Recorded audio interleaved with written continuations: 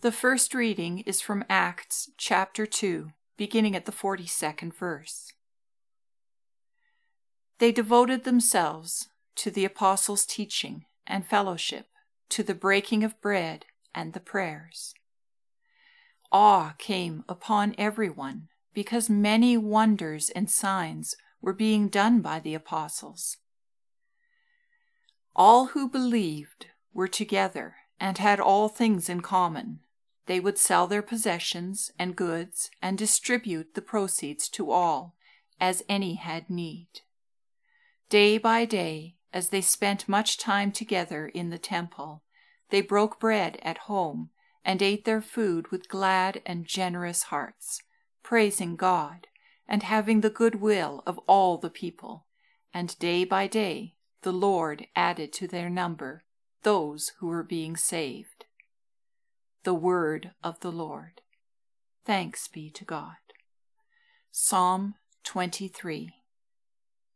The Lord is my shepherd, I shall not want.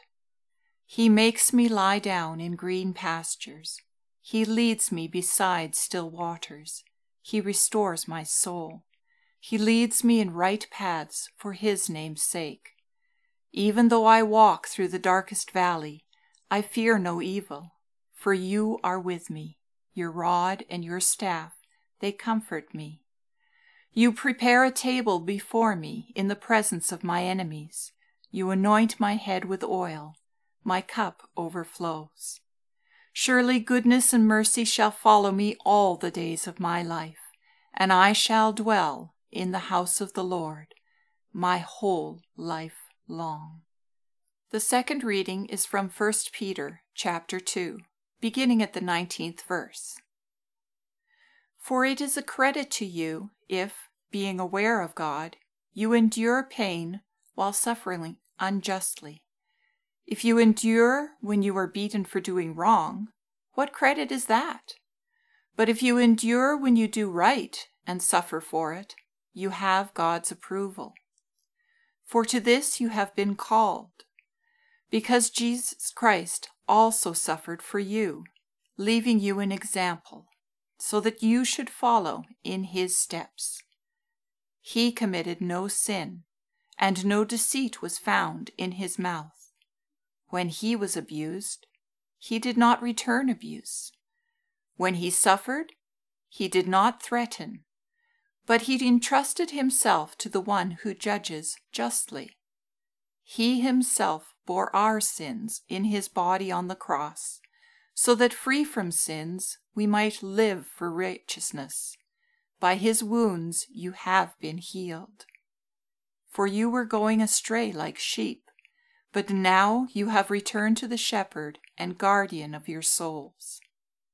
The word of the Lord. Thanks be to God.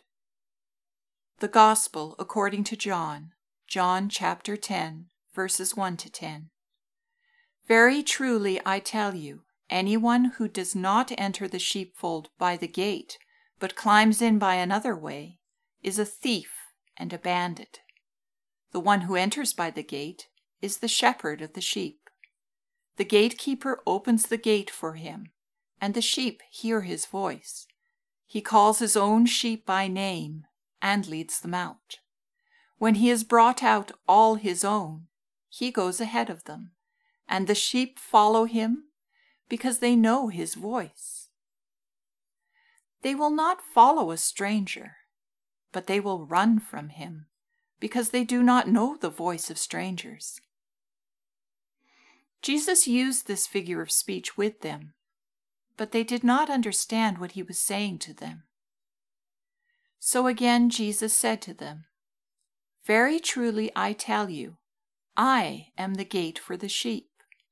All who came before me are thieves and bandits, but the sheep did not listen to them. I am the gate. Whoever enters by me will be saved, and will come in and go out, and find pasture. The thief comes only to steal and kill and destroy. I came that they may have life, and have it abundantly. The Gospel of Christ.